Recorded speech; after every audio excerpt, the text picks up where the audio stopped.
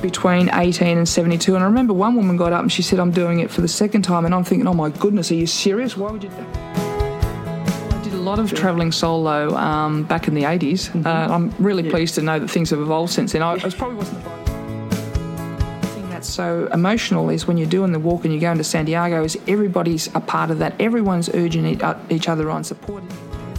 I'll Meet You in the Lobby podcast with your host, Jacinta Phelan.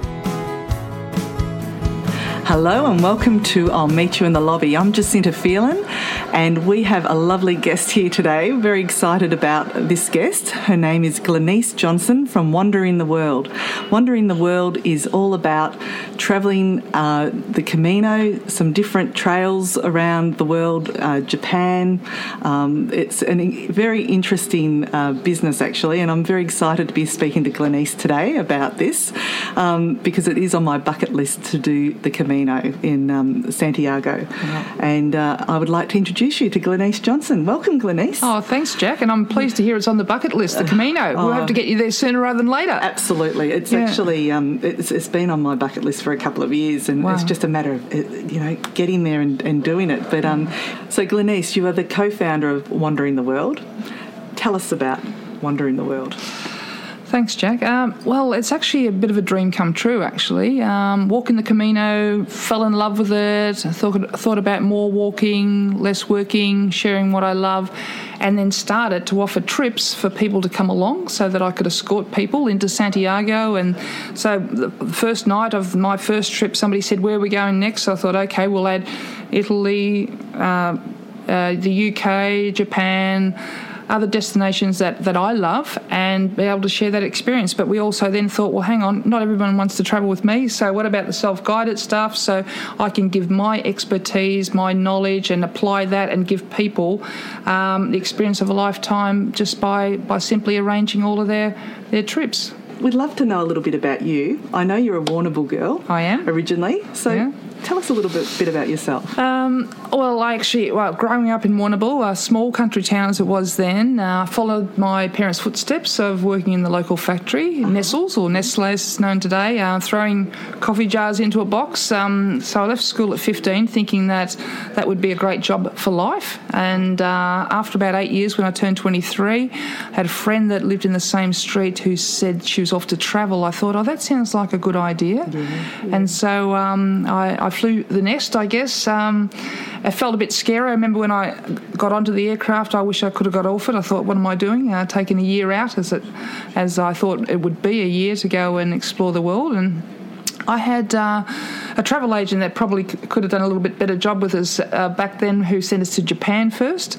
And of all places, nobody in Japan spoke English, I didn't feel, in 1986. So, that was the start of the travelling career.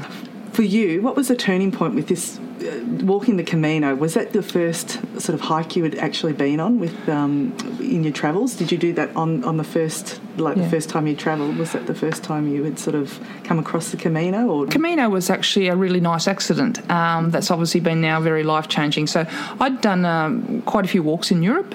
Was very active as sport as a kid and did a lot of walking in Australia. But just when I say walking, I mean along the beach and things like that, 5, 10K or something like that. Nothing as, I guess, formal as the walking on the Camino. So what actually happened was my partner Dawn had said we were, because we were going to live in Spain for 6 months and take our long service leave and see where that led in terms of the future from there. And she said, look, how about we do a week of the Camino? And I said, well, how far is this Camino? And she said, it's about 800 kilometres. I said, well, we may as well do the whole lot.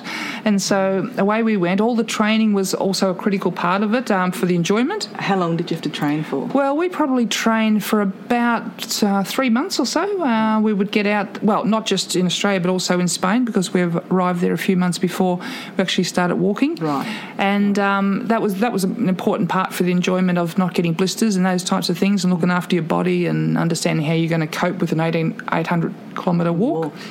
Yes, but it was around about, I can still see the point where we got to the 570 kilometre mark, where I just felt really confident then that we would make the 800 kilometres. I think you always have a few seeds of doubt, although I did sort of say to people I'd rather die on the Camino than not finish it.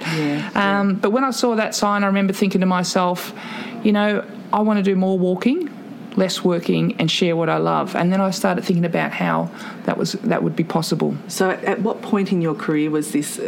So I was. So this was 6 years ago. So I spent 15 years at that stage working in the travel industry. Okay. And that was just so eye-opening, and so many opportunities. Travel to all 7 continents, 100 odd countries. So yeah. So that's how you sort of came across the Camino, obviously, whilst you were in the travel industry. Did you know of other people who had already done it before you started? No, but I did see, when we'd made up our mind to do it, I did see the movie The Way not long after that, and that was just sort of, I guess, sort of the icing on the cake and the motivation to want to do the same thing. Okay. Now, I noticed today you're wearing around your neck a clam. Right. Yes. Can you tell us a little bit about that? I know there is it's a symbol of the Camino Trail. That's right. Can you tell us a little bit about why it is a symbol? Sure. So it's actually the scallop shell. So what happens is, as a pilgrim back in the day, that's how you would recognise a pilgrim, and to this day, it's still the same way. So people hang the scallop shell on their day bag as they're walking, or on their pack when they're walking along. Yeah. And as the story goes, that when St James's body was washed up, or the coffin was washed up onto the shores of Spain, the whole coffin was covered in scallop shells. Right. So that's a symbol of the pilgrim. Yeah. Right. So you'll find as people start the pilgrimage that they have. Are they given that at the start, like as you start the journey? Is that given to you as you or part of your tour group, for example? Do you supply that? We provide the shells to everybody who travels with us, and if people are starting on their own or whatever, wherever they join, there are places that would sell the scallop shells as well. Right. Yeah. Okay. Yeah. So they're dotted all over the Camino in a very nice way. Okay. Yeah. So the next thing I was going to ask is, now I've actually had quite a few friends and family do the Camino, and I'm interested. What's your opinion? Should you be in a group or solo travelling? Sure. What's the So I guess where I started from too, with the wanting to share what I love, was offering an opportunity for people to come along and join as a group, because what I noticed was that some people would want to do this, but they're a little bit fearful of doing it on their own. But not just from a sort of a security point of view, but also they wanted the camaraderie. They wanted other people to share their experience with. So I started that as and everything from 15 days to 50 days, in all honesty, depending on, I have a lot of people that will do 800 kilometres with us, but also I wanted to share my knowledge. So my knowledge is about some of the best places that I think you should stay, or the path that you should take, or what suits you, the distances, and so therefore I made self-guided options available. Yes. And there's a lot of people that either want to, solo travellers do it on their own, sometimes couples, sometimes families, all these people that want to experience the Camino, and I help them work through what's best for them. And that's a part of what I get energised by, because sometimes, like I had a lady who phoned me about a year ago and said, I'm off to do 3 different Caminos, 2 weeks. And I said, why are you doing it like that? And she said, I just want to get into Santiago on 3 different paths and I want to sort out my life. I said, you really need to do a whole Camino. Anyway, she went off and did that under my advice, and I made all the arrangements for her, booked all the accommodation, and I kept an eye on her from afar, as in I could look at my phone and know what itineraries she was following. I shot her a note, and this is one of those magic moments. She was 2 days out of Santiago, and I just shot her a note and I said to her, I hope your Camino's going well. And she just walked into a cafe and the Wi-Fi was on, and she just saw my note and it brought her to tears. I didn't know this at the time. She shot a note back saying, having the time of my life. She'd gone about 820 kilometres at that stage. Wow. Yeah. Then in 2 days' time, I happened to be in Santiago. I didn't tell her. I went to the hotel. I'd already left some money at reception for a glass of wine, which she didn't know how that had happened. I came the following morning at breakfast time and I buzzed her and I said, would you like to come down? I'd love to meet you. And there she was. And she's like, oh, my goodness, I've just had the most amazing time. So talking to people about it, I always say if I'm not walking it, I want to be talking about it, and I do want to find what fits for that person. People. Absolutely. So that brings me to my next question, actually. I've had three friends do the Camino. One actually did it, she could hop on and off a bus, so she found that was better. She had a bit of a bad knee, so that suited her better. Another friend of mine, she did the whole Camino. Now, is this right?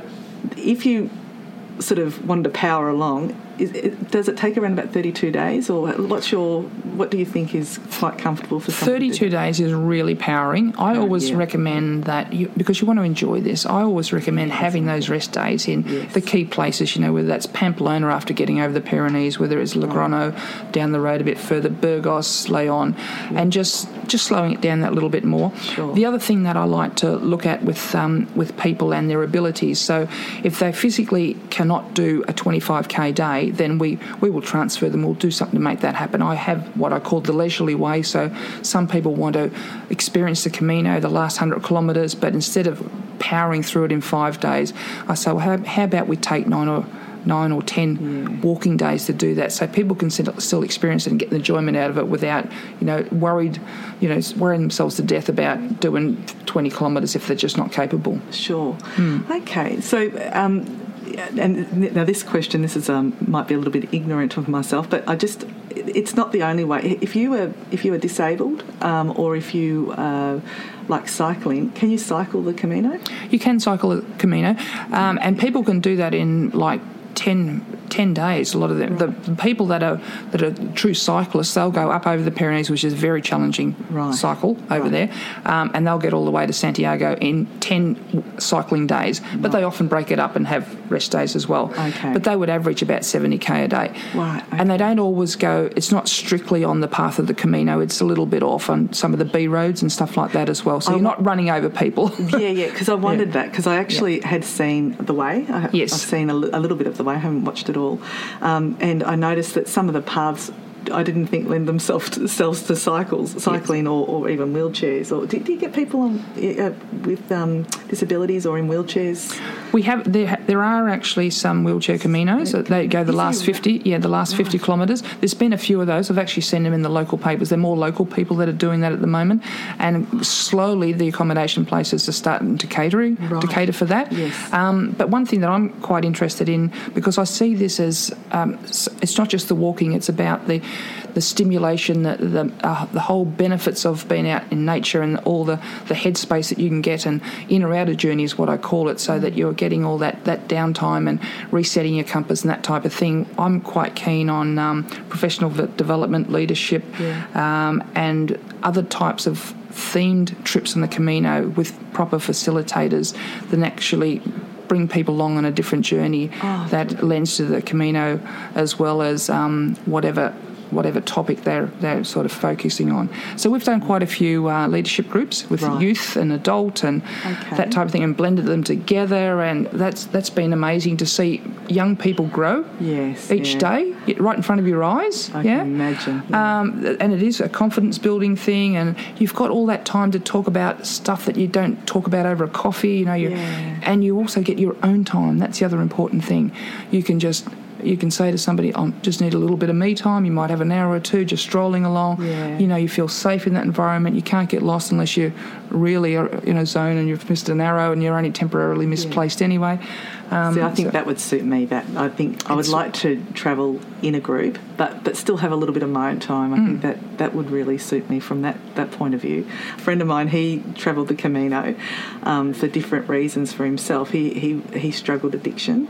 He decided he wanted to do it. He was also an artist, and some of the images he's a photographer also, and some of the images he took were just beautiful. But he told me of the accommodation that he would stay in would be quite.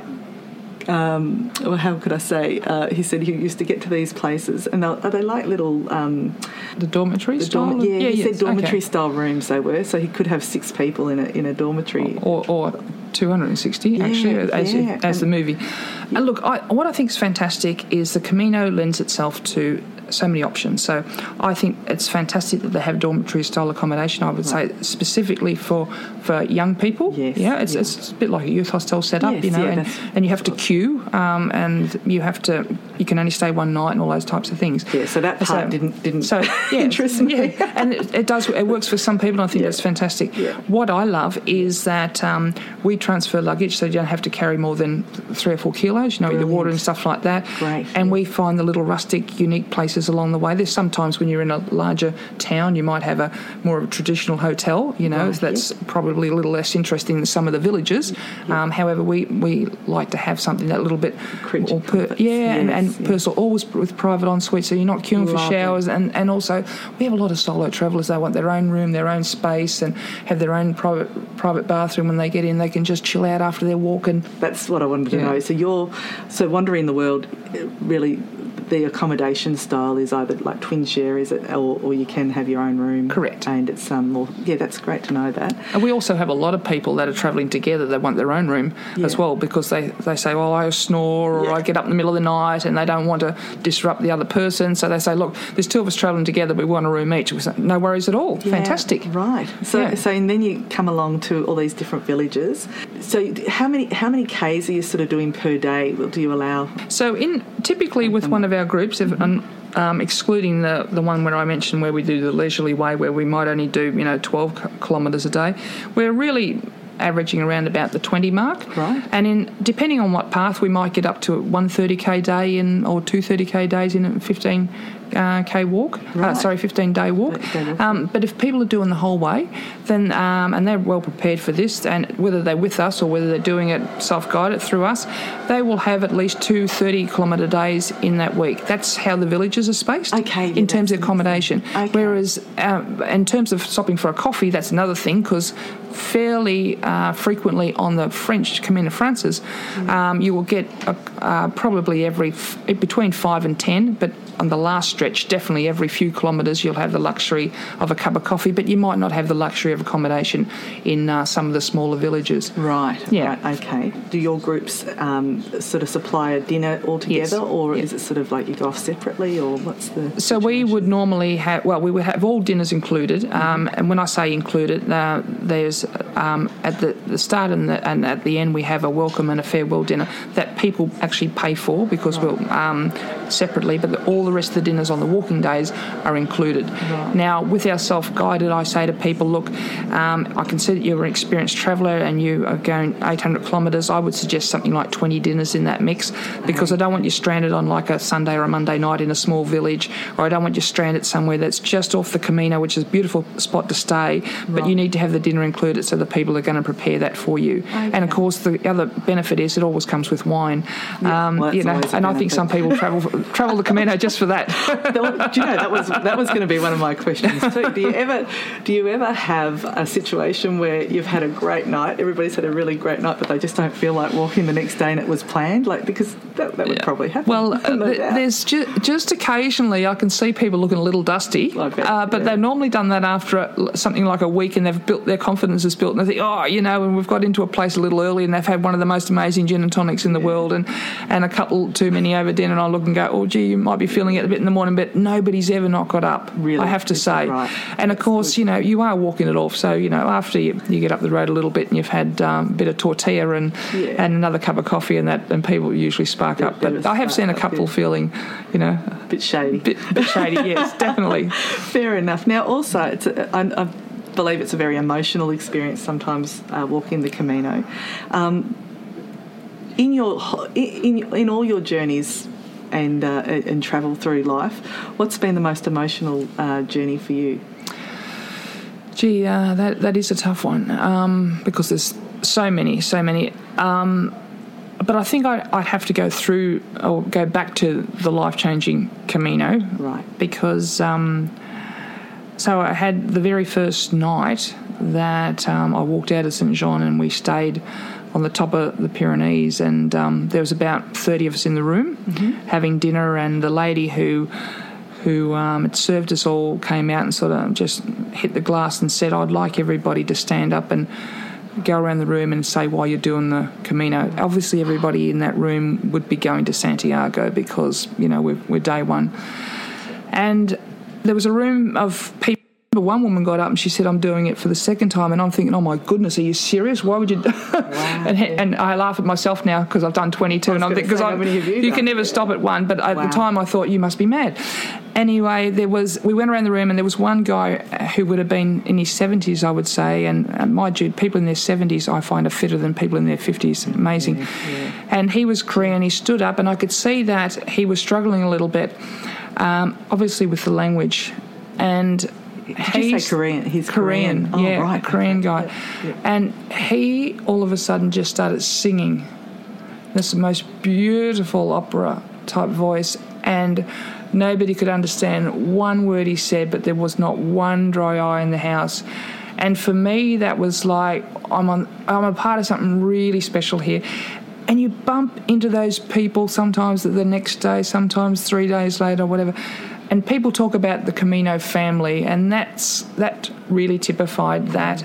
It's just, I don't know. You can't buy those experiences. You just can't. You just can't make them happen. They just. That's what travelling's all about. Is absolutely those sort of experiences. Yes. Gee, that's incredible. So that really gets me in the heart every time. Okay. So, also, what's the most enjoyable destination other than the Camino? Because obviously the Camino is very close to your heart. But what are other, like, your most enjoyable other than the Camino? Well, gee, I mean, I've spent a year in Africa. I've spent a year in South America. God, there's so many incredible places. I always thought Jordan was one of the most one of the most interesting places, and Jordan and Norway, one of the most picturesque places in the world. Ooh. Have you actually all the different walks you offer on Wandering the World? Have you actually done them all, or are there some that you still haven't done as yet? You just haven't had a chance to get So the only one that two I haven't done actually, and I'm Coast to Coast, which I'm doing next year. That's already booked in with a group, but we've had Wandering the World people and other escorts in Wandering the World that have taken groups. Okay. And I've done a lot in Japan. I just love Japan, and I'm going back there this year. I think it must be my 7th trip to Japan. Okay. And I'm doing the Kumano Kodo this time. I've done Shikoku Island a few times. So how long does that take? It's a 9-day. It's a 9-day trek. Yeah, and a walk. A walk. Yeah. Okay. And what's the average age? Do you find are there a lot of, like, is it more female based? Do you have men and women, or what's the average clientele? Yeah, so we're a lot in their 60s, some in their 70s have inspired me, and we have a lot of solo travellers, we have families, we have couples, we have a real mix, and that's a great thing. That's the beauty of it. We have a lovely blend, and I've had as many as 5 different nationalities on one trip. Is that right? Absolutely. And how do they all mix? Incredibly so. Yeah. And so I go to that many reunions now. This is the most amazing thing. You spend your life doing it. I do. I only had one last weekend. Yeah. And we've had people that come over from Perth, and we've had people come over from New Zealand and the US, and that just to catch up. We've had somebody drive from Queensland for one of our reunions when we did the Douro Valley. Amazing. Do you find with the different groups, say you get a group that really clicks, do you find that they rebook just as a group again because they've just enjoyed each other's company? Absolutely. Does that happen too? Yeah, absolutely. I thought it might. And all I have to say is, Heather's coming on the next one. Okay, we're coming too. Yeah, that's terrific. Now, some solo travel hacks. Is there anything you've learnt by travelling solo that you'd like to share with us? Well, I did a lot of travelling solo back in the 80s. I'm really pleased to know that things have evolved since then. It probably wasn't the brightest thing to do to go off to Egypt on my own back in the 80s and travel into Turkey and think that everything was okay. But anyway, it was. Look, I think the great thing about today's world is with solo travellers is there's so many people travelling alone. If you can do things on your own, you just got to be aware, like you do with a couple or not. And I think the great thing is that solo travellers tend to gravitate towards group trips, and then they become best friends for life. And that's really fantastic. I often get people saying to me, "Look, I am a solo traveller. Are there any other solo travellers on this particular trip or in this group or whatever?"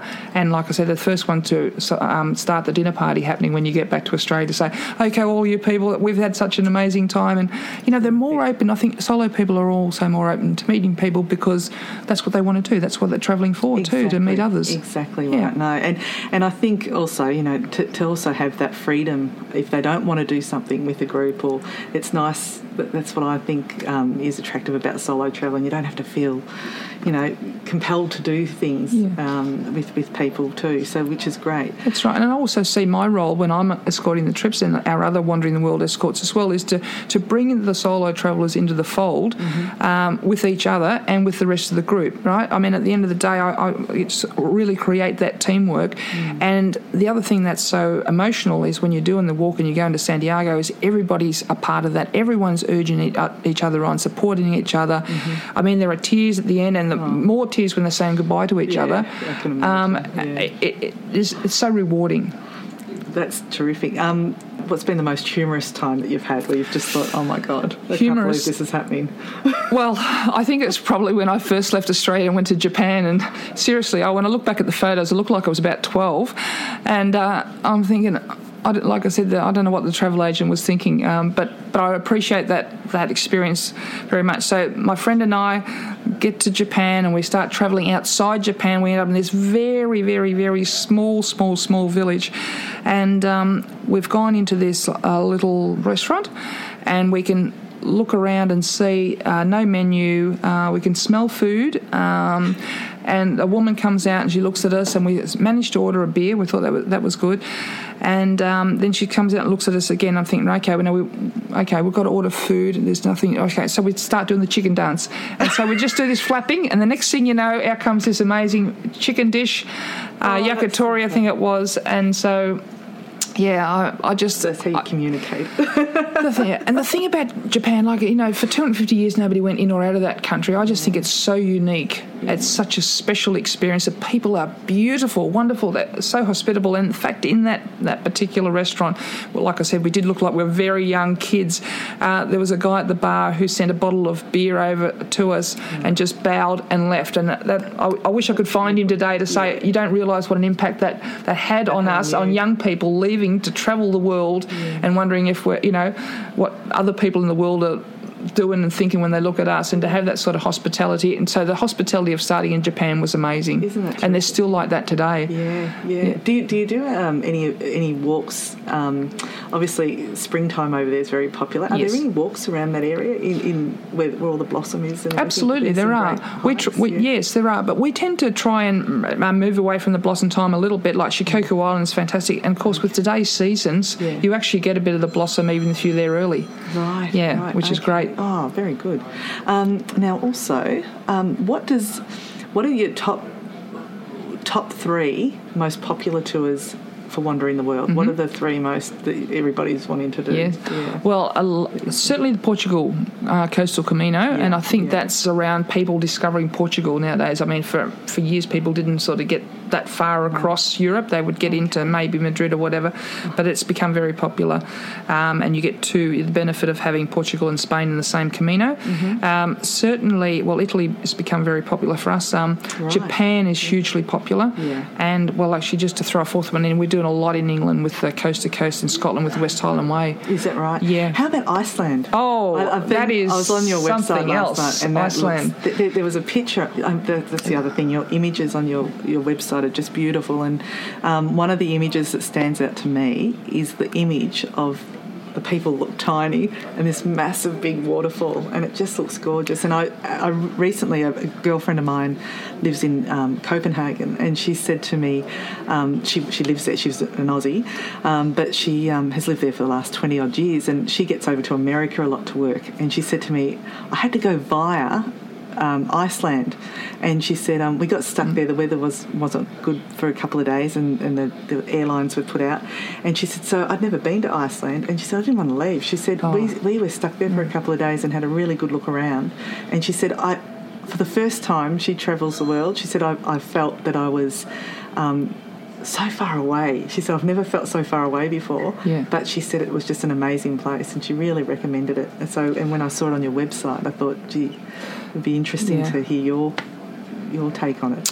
I absolutely loved it. I went there a couple of years ago, and it is such a hidden gem. Right? So I think they got it wrong. Iceland should have been called Greenland, and Greenland should have been called Iceland. Is that right? It's so green. Yeah. And also, once you get out of Reykjavik, the capital, the further you go, it's just natural beauty. This 3,000-year-old moss, you can't believe how gorgeous that green is. There's lovely walking to do there. And the other thing, in the Icelandic people, very unique in their own way. They still believe in elves. I just find that really neat. They're gorgeous people, and they're so proud of their country. And like I said, just the natural beauty of that is quite incredible. And how long do your tours go? Your walking tours go there? We're doing a 14-day trip. 14 days. Yeah. Oh, right. Yeah. Okay. Oh, that's terrific. Yeah. The other thing is, for you just touching back on the Camino again. You mentioned you've done 22 so far. How often do you sort of get back over? Like, do you do that every year, or are you doing that? Like, how often are you doing? So every year I go and spend 6 or 7 months out of Australia, and this year in particular I've got 6 weeks in Japan on the way home, but I spend all that time out of Australia and I'm doing various Caminos. So I'm probably doing around about 12 to 1,400 Camino kilometres on the Camino each year, sometimes more. This year I'm also doing 1,000 kilometres on Gran San Bernardo to Rome. Yeah. And so that makes up another. That's incredible. Do you walk every day? Like, in general, if you're home here in Melbourne, do you usually walk every day? I do, but nowhere near as much as over there. So I have this really bad pattern in some ways. So I come home and have too much Christmas pudding and goodness knows what. And then I've got to get out of the fitness. Oh, it's amazing how quickly you lose that fitness. Yeah, when I come home, I'm flying. It's like, I'm the happiest I am and the fittest I am is on the Camino. Yeah. So I've got to go back and train again. So I'm in training at the moment. It kind of sounds funny, but that Christmas period is a bit hard to train through, and you've got to have some downtime. You've got to let the body repair as well. I think that's important. Yeah. So now it's back on the track now. So I think with any I love walking myself, and I think with any walking, I try and walk every day. And there's sometimes I know, I'll be freezing cold outside and I'll be sitting there on the computer and I'm very passionate about my work, so I love working too. And I sometimes have to drag myself out for a walk. And then once I get out there, I think, why didn't I do this? I should be doing this again this afternoon. Because I think when you're walking, it just... I get that many ideas when I go walking. It can be an emotional time too. Sometimes you might have had something go on and you're not thinking about it, but on a walk you can think about it. And I think I can see why walking is a very popular sport, I suppose you could call it, but also pastime. Now, we also, just another quick question I had for you is... it's more of a travel industry question. In your opinion, what can you see in the industry with hotels or tourism operators? What could they be doing better in the industry? Actually, a very simple one, to be honest. Yeah. I tell you, customer service. Yeah. Dear, oh dear. We've lost. Absolutely worldwide. I think we've lost our way a bit with customer service, just generally speaking. Yeah. Like, I find that people are always saying to me, oh, thank you for getting back to me so promptly, and thank you for taking the time and the care, and oh, you phoned me, all those sorts of things. Yeah. And that's where I get my pleasure too. It's a bit like what I say, if I'm not walking, I prefer to be talking about it. Yeah. But we're not doing enough, and we're not putting enough smiles on the dials. I did notice where we were today here, people were smiling downstairs. That's lovely. Yeah. When somebody comes to find their room for the night or whatever, you want a warm welcome. Yeah, exactly. Gee, I think we could do that much better. And same with in the travel industry with all of our clients. I understand that anyone that goes on holiday, it's got to be a trip of a lifetime. Even if they're going to lay on a beach somewhere, it doesn't matter. Totally You've agree. waited for months, weeks or whatever for this special time, your own downtime. You want it to be great, and the whole booking experience and everything should be great as well. And we need to care for people and care for their experience. So that would be my number one, customer service. And as you say, that personal touch is still so important. There's a lot of automated systems today. Even in hotels, there can be a lot of automated systems. And I think people do just like to be able to see that face at the end of their journey, especially if you've travelled all day or, for a couple of days to get somewhere. It's important to have that in anything, as you say, in anything. It could be the hotel, it could be a booking experience. A lot of people like to have that conversation, especially when they're spending big money too on a trip. They like to have that. And so obviously in your business, you were speaking before about, you talk to your clients and no doubt you have staff there that are all very similar to yourself that have experienced the tours. They can speak to people in your business about different tours they want to do rather than just email, or it's all also first hand too, which is it's great. Very first hand. And look, I have so many lovely telephone conversations and experiences with people that I never, or even emails without even telephone conversation, and I never meet them, right? And I know from that Andrea that lives in Boston, who took her son who was turning 21 and she was turning 50 on the Camino for a week, and I feel like I was there. And when she's finished, she tells me about that, and I've got her in the hotel that suits her and the son and that type of thing. And I've got somebody that's going at the end of this year, a mother and daughter. There's a lot of that sort of family stuff happening too. And the mother's saying, I want this to be right for the daughter, so how do you think we can do this? And then somebody might have a special dietary requirement, so therefore we make sure that we put them in the places that can cater for that.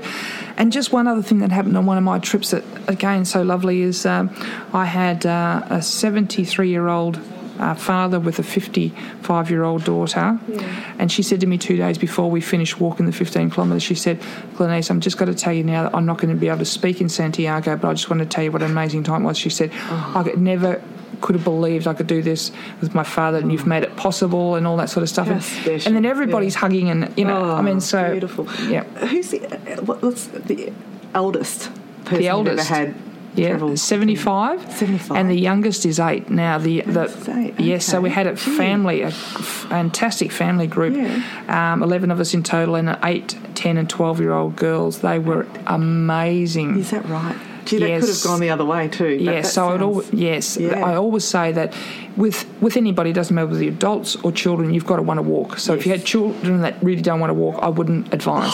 Absolutely. I would say it could be the worst holiday of your life, not the trip of a lifetime. No, but these 3 girls were amazing. Gee, they were fit. They played a lot of sport. And the mother of those 3 girls who was on the trip, she contributes the middle girls. She got a scholarship when she came back to the confidence she grew on the Camino, and you can see it. And they learn a bit of language, and they do this, and they, the youngest one said, I can't wait to see the animals. And I'm thinking, oh my goodness, we're in the wrong country, but we managed to find every insect, every domestic pet, everything in the field that you can possibly imagine between Surrey and Santiago. What a lovely thing to experience as a family, Totally, and to see it through Kitty's eyes for me, I went along on that because I wasn't going to miss out. It was amazing to watch them and just see things at a completely different level, even like the animal thing, how nice is that? You just stand around patting a dog for 20 minutes instead of rushing off. It's fantastic. But not only that, just to get away from those bloody mobile phones, like for the kids and the families to disconnect from that. That's right, no technology. What a great time to disconnect. Yes. I think that's a great... I could talk to you all day, because that is one thing. I'd love to have you back and talk about a few other things. Well, you'll have to come with me. We can do this live. Well, we could. We can do a live Skype from Santiago. I'm going to make a pact with you. We will. Just one last question before we finish. What do the next 5 years look like for Glenise Johnson? Well, the next 5 years, I'm hoping that the next 5 look the same as the 15, because I'm inspired by the people in their 70s. I'll be in my 70s in 15 years' time. And I want to do more exploring, I guess I would call it. So I'll be opening up different parts of Eastern Europe and that type of thing, and walking other places that I'm really interested in. Wales, all sorts of, not as in Wales as in the ocean. Wales, I believe there's a beautiful track there. So I want to do more walking, again, less working, and I want to share so much of what I set out to do with so many people that have been a part of the last 5 years of Wandering the World. Oh, it just sounds wonderful. Your details to your business, Wandering the World? Yeah. So we're at www.wanderingtheworld.com.au. Yeah. And your phone number? Is 0402 910 552. Love to hear from you. Anybody who wants to walk and talk, give us a shout. Terrific. Well, Glenise, thank you so much for joining us and coming here today. And thank you to the Pan Pacific Melbourne. They've been fantastic. We've got this beautiful little space here again in the Pacific Lounge. And thank you, Glenise. And as I said, we'd love to have you back and have a chat soon. It'd be my pleasure. That'd be terrific. Well, I'm your host, Jacinta Phelan from I'll Meet You in the Lobby. And thank you once again to all our listeners. And we look forward to speaking to you next time.